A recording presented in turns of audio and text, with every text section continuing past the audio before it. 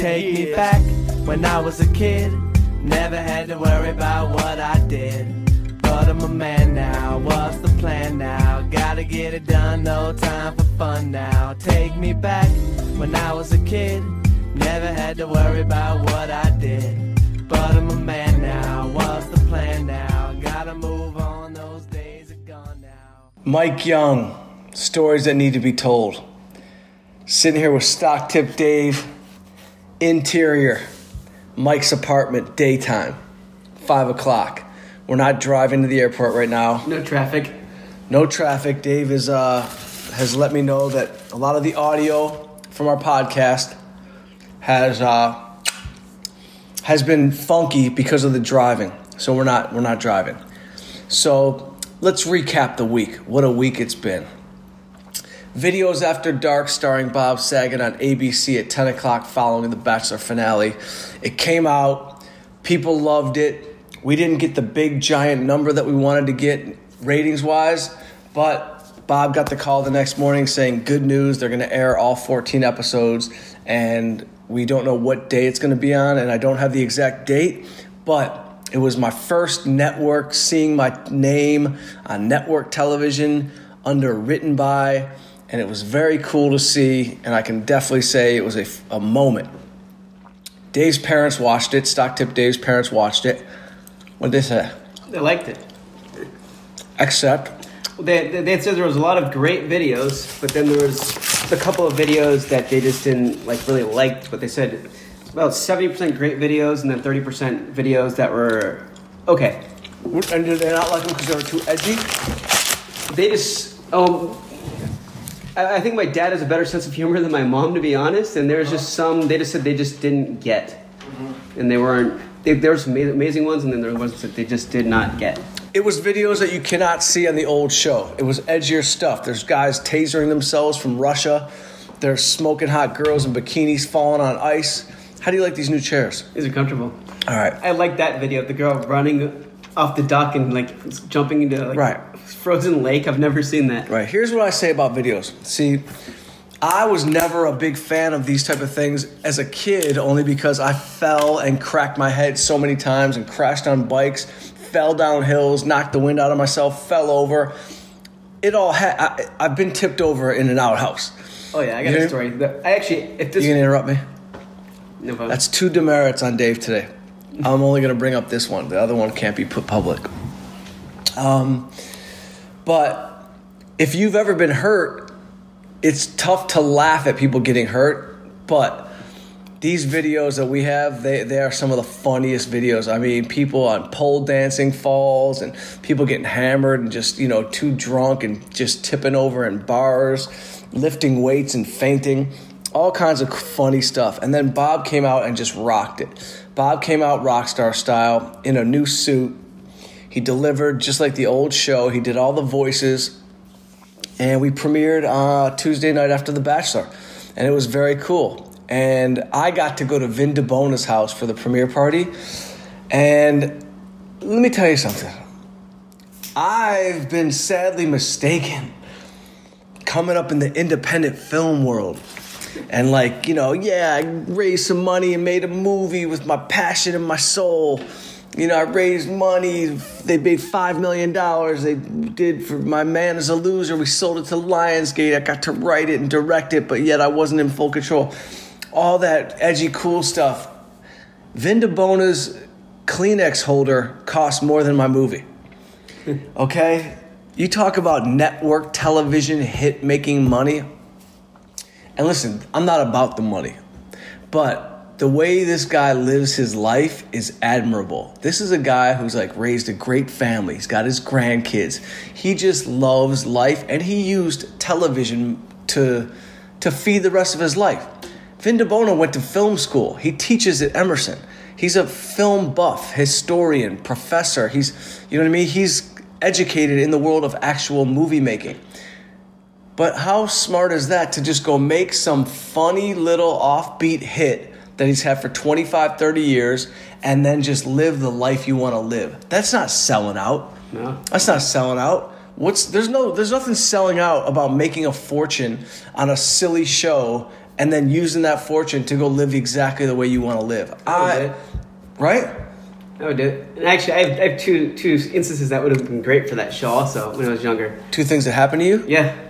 Okay, Dave. Tell us. Well, like you were saying, accidents as a kid. So two things with a bike with me. The first, when I was younger, I was probably 3, 4, 5, whatever, getting chased by a bee.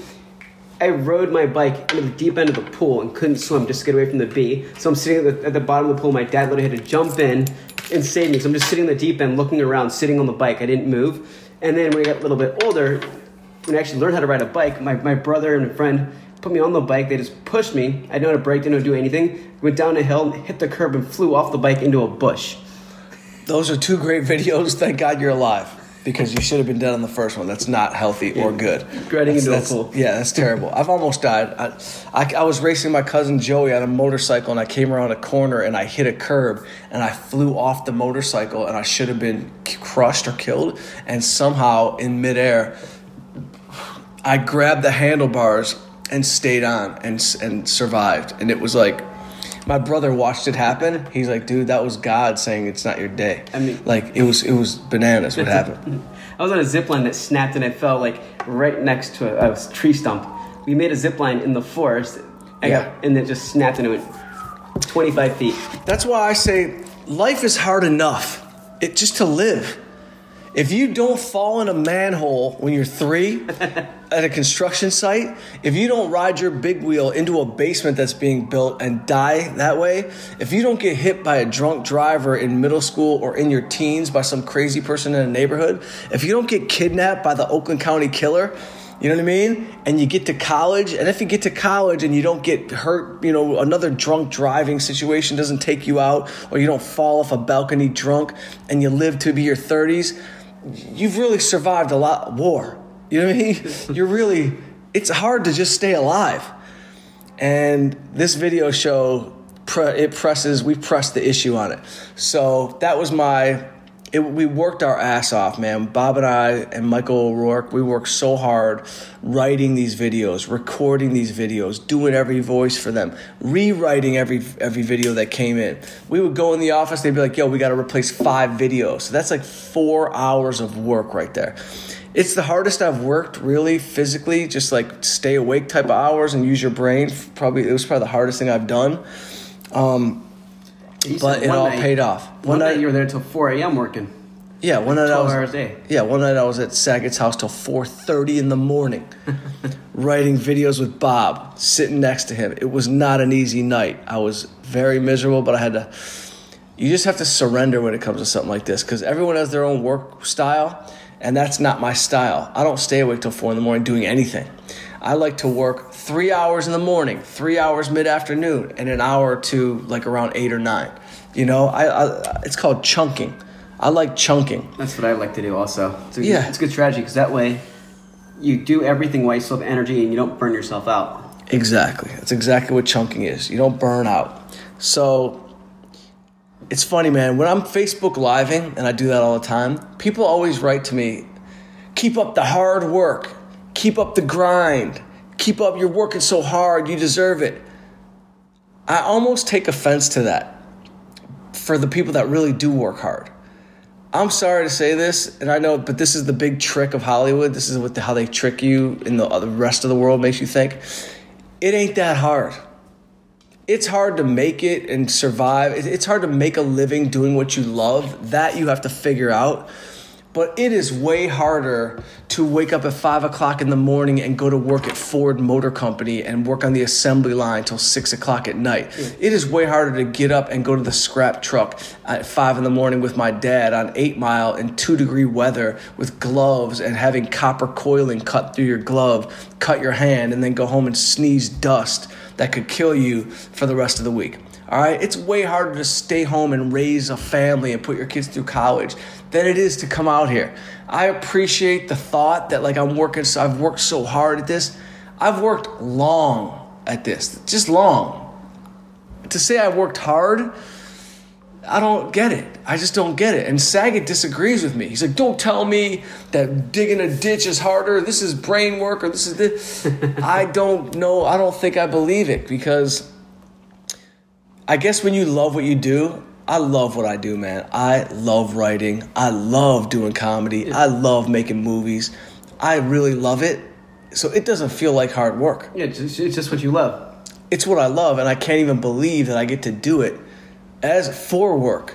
So for everyone out there who keeps saying, keep working hard, keep the grind, let it go. You know what I mean? Let it go. Believe me when I tell you, if you're home working a 9 to 5 and you hate your wife and you're, you know what I mean, and you're living with a drunk, you got a tougher life. If you got a kid in college who's not feeling good and you got another kid who's got problems and you got a third kid who doesn't get along with anybody at school and is getting bullied, you have a harder life than any of the comedians that we, you know what I mean, and any actor that supposedly had it was such a struggle for so long. It's all bullshit. The hard shit is staying home, being concrete, building a family, building a life, and doing shit where you're from. That is way harder, okay? My friends out here, Leo, he's been working since he's 10 years old in the business. So he's been working long, you know what I mean? And he has a gift. He's gifted.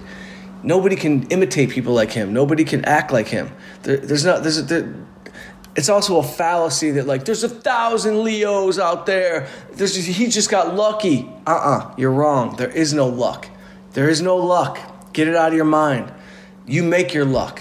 You know what I mean? There's not 1,000 people who could act like that. There's not 1,000 people that could get an Oscar playing that could have done, 1,000 people that could have done Gilbert Grape or done what he did in The Revenant. You know what I mean? It's bullshit.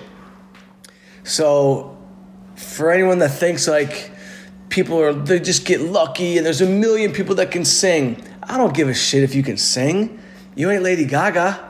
You know what I mean? There are 1 million people that can hit the highest note and the lowest note. That doesn't mean jack shit. You know what I mean? If you can't convey the song like a true artist and tell the story and connect to people, that's the gift. Of course everybody can sing. You know what I mean? Not everybody can write their own material. And it took me a long time to figure out that not everyone could write. I used to think that, like, I'd write a movie and I would just disappear and, like, in my brain and come up 4 hours later and I was like, oh my God, 4 hours just passed. In my mind, I kept thinking everybody can do that. I didn't realize for a while that no, not everybody can do that. It's a gift that I got. Like, I'm not the greatest writer, but I got this little cool gift where, like, I can talk to a few people, I can get their voices, I can put their voices into characters, and I can write those characters for a long time. That's my little lucky thing that I was born with. But everybody's got something. I really believe everyone's got something unique. Stock Tip Dave, he's got something unique. Yeah, he's 5'4", he's riding around on a 4-foot skateboard. You know what I mean? He's got all kinds of social quirks going on. He interrupts my talking all the time. He's got social cues that he's not doing properly. He's got Kevin Connolly writing up a list of social things he has to pay attention to. But you got something unique, Dave. Nobody's like you, bro. That's why you're liked by everybody. That's why you come to Goal and you got movie star dudes and, like, bartender sweepers and, like, bar backs and, like, hot chicks that want to hang out around you. Sure, you're not getting laid from it, but we're working on that. Don't worry about this podcast, Dave. Dave points to me, gets nervous. Don't worry about it. Okay? We're all trying to help you out. All right? You think Colton's the real bachelor? No, we need Stock Tip Dave to be the new bachelor. I mean, when Drita walked in with all the girls the other day, 4 of them gave me hugs, and honestly, I don't remember meeting 2 of them, and they came up and gave me a hug. No, bro, you spend 12 minutes talking to Connolly in a booth, that gets you hugs, okay? It's called fall-off hugs. Because this one girl, you're right, because it was me. I know I'm right. It was me, Kevin, and then, Leo comes and sits down at the table. I maybe say one word to him, he leaves after 10 minutes, and a girl comes up to me, and she goes, oh yeah. She introduced herself to me, she goes, oh yeah, everybody saw you sitting with Leo, and I'm like, who's everybody? She goes, all the girls. That's one of the beautiful things. And by the way, if I was going to get a tattoo, yeah, I want my nephew's tattooed on my arm, my brother, my mom, my dad's name, yeah. But I could get a little tattoo with Leo on my shoulder because you be around Leo for 20 years, you get all sorts of fall off props. All kinds of positive things happen to you just from hanging around. And I wrote a joke about it. and I've only done it a few times, but I basically said, I feel like buying his acting coach a gift and being like, yo, bro, thank you. Because every time he's nominated, I get laid. Yeah. You know what I mean? And it's a funny Hollywood thing, and it really is just a joke. But, you know, he's a good enough dude and he is the biggest movie star on the planet who happens to just be a grounded, humble person. Right. So I can't say enough good things about Leo. Wahlberg is like that too. Wahlberg's a real chill, humble dude. He's a little different because he's Boston style. Because you said everybody's got their own unique quirk. And so are their unique thing. Like, so there's nobody like me. What is it about Wahlberg that makes him, you know, the unique? Well, he's Marky Mark. I mean, he comes from being a sex symbol who's got a great body and could rap as a smooth white rapper. He's got his Boston swagger. He's a tough, scrappy dude. He appeals to the masses because he'll fight you, and he'll also be on a private jet 20 minutes later. Like, he's got that grounded everyman thing, you know? So he's got his thing. And he was a hustler, man, and he was not lucky. His brother was in a major group, and Mark was smart enough and got with the right people, and they put him on after he was modeling and rapping as Marky Mark. They put him on as an actor, and he's got such a great, amazing work ethic that he took that to the next level. He's not lucky. Wasn't Basketball Diaries the first movie, or was it one before that? No, he's been in movies before that, but he did that movie with Leo, and that kind of took him to the next level, and he was awesome in it. We used to play ball at his house every week, bro. I almost got in a fight with his chef. The first time we played ball at Mark's house, not first, second or third time, we're up there balling. Connolly's shooting threes. Leo's got his post up. Toby's scrappy running all over the place. Lucas is posting up. Chuck's elbowing people. Mark's chef, who's a tough dude, I didn't know he was the chef. I didn't even know who he was. He was just on Mark's team, and he kept elbowing me hard. And, I was fresh out of Detroit. Did you yell at him? I didn't yell at him, bro. I was squared up ready to fight him in the middle of the court. And Mark was like, yo, chill out. And my boys were like, yo, chill out. But, you know, I don't take shit like that, you know? Of course, now I'm older and I don't want to get in any kind of fight ever. But then I was, full of fire. You know what I mean? You're, full of fire. I remember one time at basketball, we played ball against Ben Affleck and Matt Damon. They were in our league every week. They played before they blew up big. They had a personal trainer that was always with them, a big body buff type of dude. Now I'm telling you, when I came out here from Southfield, Michigan, I had a chip on my shoulder because I just didn't really know anybody. I had an attitude. I wasn't afraid, and I could play ball. And so at the court, their trainer, who I guess also tried to teach them boxing, but he was one of those personal trainer type of boxing guys who didn't really know how to box, but he kind of knew how to be in shape.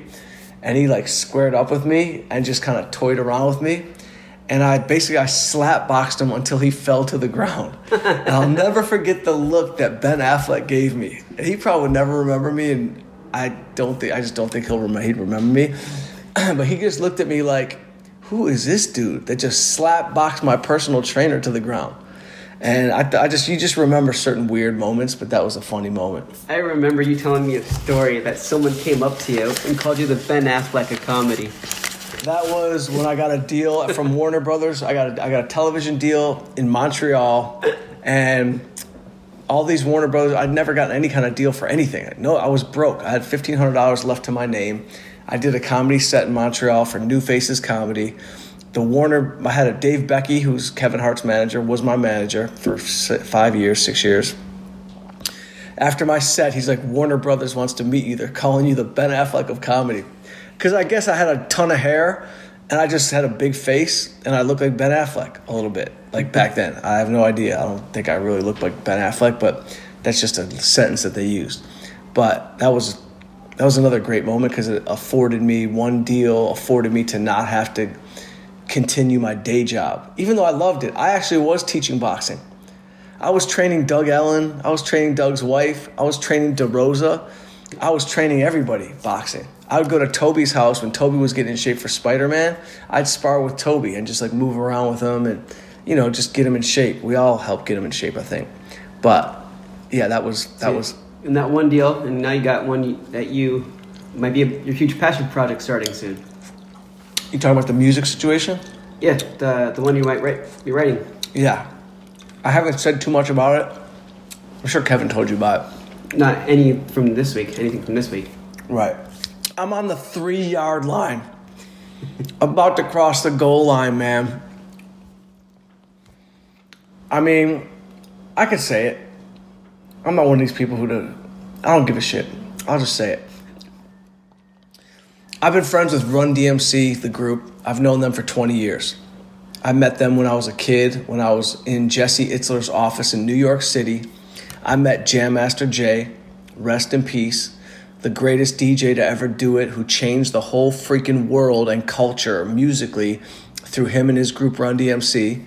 He was the glue of the group. He was the coolest person in the group. He's what gave Run DMC street credibility and style. Before Jam Master Jay came to Run DMC, they were wearing button-down suit jackets. D, I love you. DMC, I love you. You're my boy. I love him. Run, I love you too.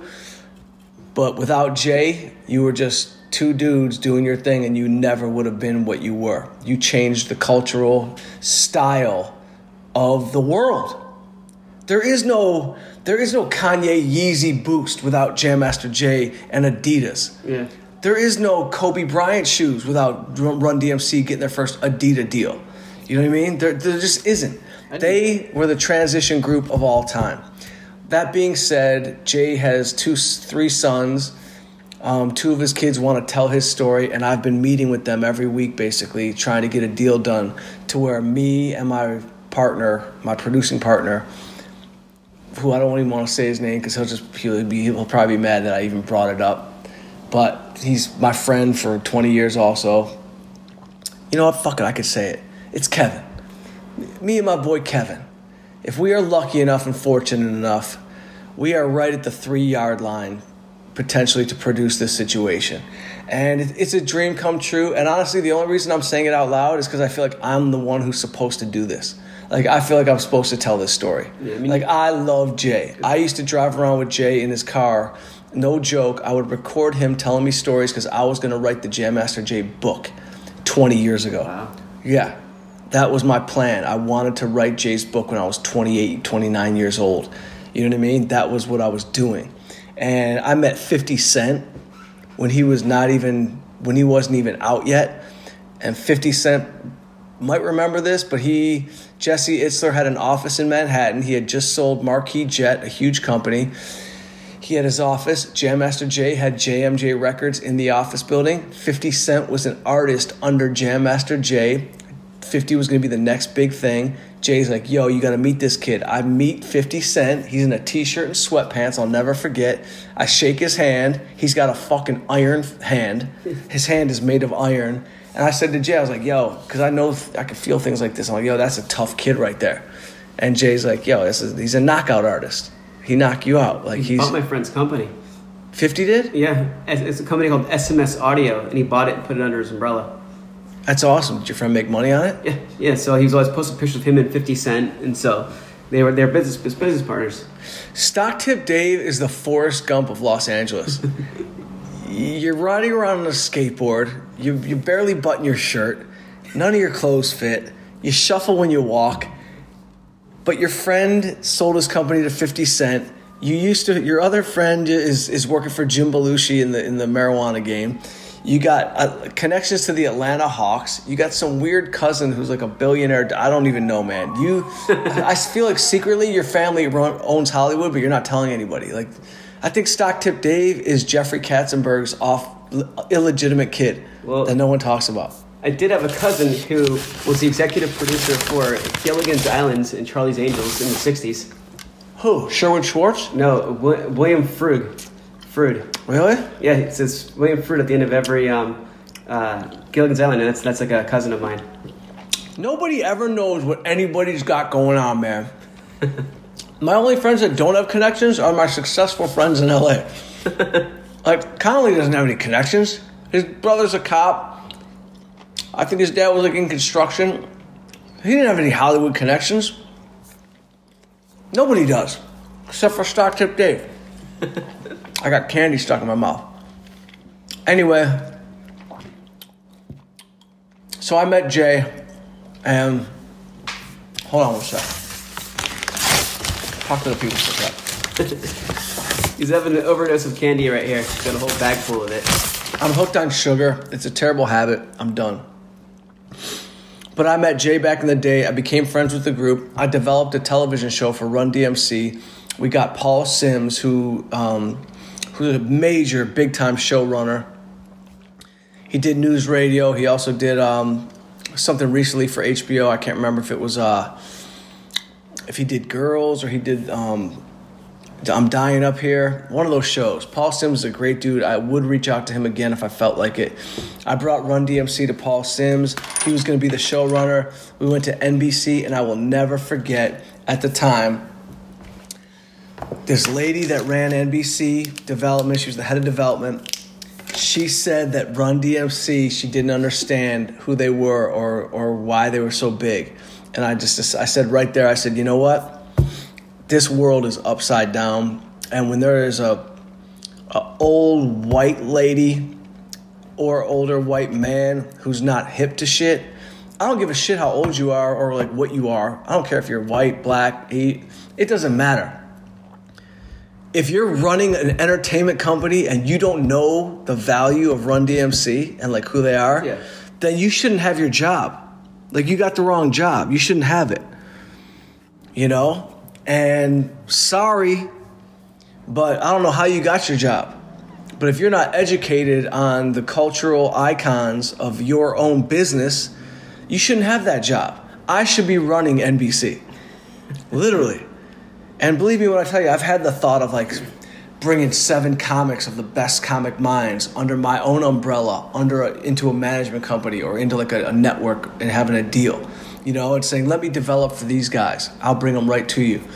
But that's down the line. That's just my entrepreneurial brain working. But when I took Run DMC there and the woman was like, well, I'm not sure how popular they are. Immediately I was like, get me out of here. How do they even have any shows on this network? You know? But that was 20 years ago. Times have changed. I think people are more hip because they have more access to information. And, you know, that's like saying you don't know who fucking Drake is. Would it be like theatrical or Netflix or Hulu? Netflix is getting huge. They're actually putting out commercials for their movies now. Like they're already advertising a movie with Woody Harrelson and Kevin Costner in 2 weeks on Netflix. I know. And I saw that. And I don't know. I don't want to talk too much about this project just because it's like, you know, we're so close to just at least having the rights to shop it. I don't want to overdo it, but I don't know where it would land. Whoever gives us the best offer, you know, that would be the place. And I just want to be able to tell the story because the story of Jay coming up in Queens, you know, going to the park jams in Queens, learning how to DJ, having his best friend Hurricane, who ended up being the DJ for the Beastie Boys. Hurricane, who was like, you know, really just a gangster type of kid who was going down the wrong path. They were both going down the wrong path. Jay got an opportunity to get his life together and go with something that might be something with Run DMC. It becomes something. He sees that Hurricane's going to end up dead or in jail. Hurricane happens to know how to DJ at the same time. Jay pulls him out of the streets, puts him with the Beastie Boys. He ends up, and the two of them end up in what might be the most 2 iconic groups of all time. Yeah.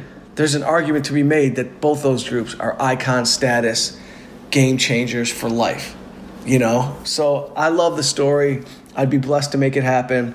Jay's kids want me to do it, and we're hoping that we get this deal done. And Kevin's an awesome partner. We went and met with Jay's kid yesterday. We sat there in the studio just telling stories. And, you know, Kevin explained to them how it all goes down. And they didn't really know Kevin. So I had to explain to them how much value he brings, you know, being somebody who's not only been acting for 30 years, directing forever, but also somebody who can produce in the blink of an eye. You know what I mean? He can make 6 phone calls. You got your entire crew and casting director and everyone's in place, ready to go make a show. So it was very cool. We'll see what happens. I feel weird that I mentioned it because I don't like, you know, but you know what? Fuck it. I'm putting it out there. And I have no rules in my brain. I got no rules, Dave. You know? I mean, this could all end tomorrow. Everything could end tomorrow. I don't care. I do care. But that's what I mean when I say I don't care about saying it, because I do care too much. Obviously, because you also said there's no such thing as luck. So, if there's no such thing as luck, do you think that there's no such thing as superstitions? I don't believe in superstitions, because even though I shot my man as a loser, I wore the shorts day 1, I wore the shorts day 2, and I said to myself, every day that goes well, I'm going to wear my same shorts. I actually fell under believing in superstitions. I wore the shorts every single day of the movie because they were good luck to me. They're actually framed in my bedroom and signed by the cast and crew. Oh, wow. I did believe in a superstition, but I really don't believe that it's real. I went with it. Do I believe that if I put different shorts on, the same outcome would happen? Absolutely. I don't believe in superstitions like that. I really don't. I believe in omens, meaning like when something comes your way, you better recognize that that's a sign. I believe in signs. I believe if I go have a meeting with Jam Master Jay's kid and I get in the car and Run DMC is playing on the radio, and then I go to the store and I see a guy in an all Adidas jumpsuit with Adidas shell toes on, that's a sign that I'm on the right path. I believe in signs. I believe you make your own luck. You know what I mean? Because I know the way the world works, bro. I've seen it. I've seen really bad things happen, and then worse things happen a day later. Yeah. People leave a funeral of a loved one and get killed in a car accident. Life can be tragic and totally. All you can do in life is hedge your bets, bro. All you can do is do the best you can do. You know what I mean? Like, lower your risk. Exactly. Eat right, do the right thing, make the right decisions, do all the best moves, make all your best chess moves you can, just to be healthy, stay alive, and do the right thing. You know, I believe heavily in unfortunate, random things happening. They just happen. You just reminded me of a story. Actually, you know this guy as well. He's also a writer. He goes to Goal sometimes. He said on his way to a motorcycle safety commercial that he had the audition for, he was auditioning for something about motorcycle safety, and on the way to the audition, he gets in a motorcycle accident. There you go. Take me back when I was a kid. Take me Never back had now. to worry about what I did. The 1, 2, But I'm a 1, man 2. now. What's the Check plan it out. now? Gotta The get it done. Motown No sound. time for Getting fun down now. now. Take me back when I was a 1, kid. Never had to worry Take about me what back, I coming did. back for you. But I'm a man now. Where we What's going the now? plan What you now? got?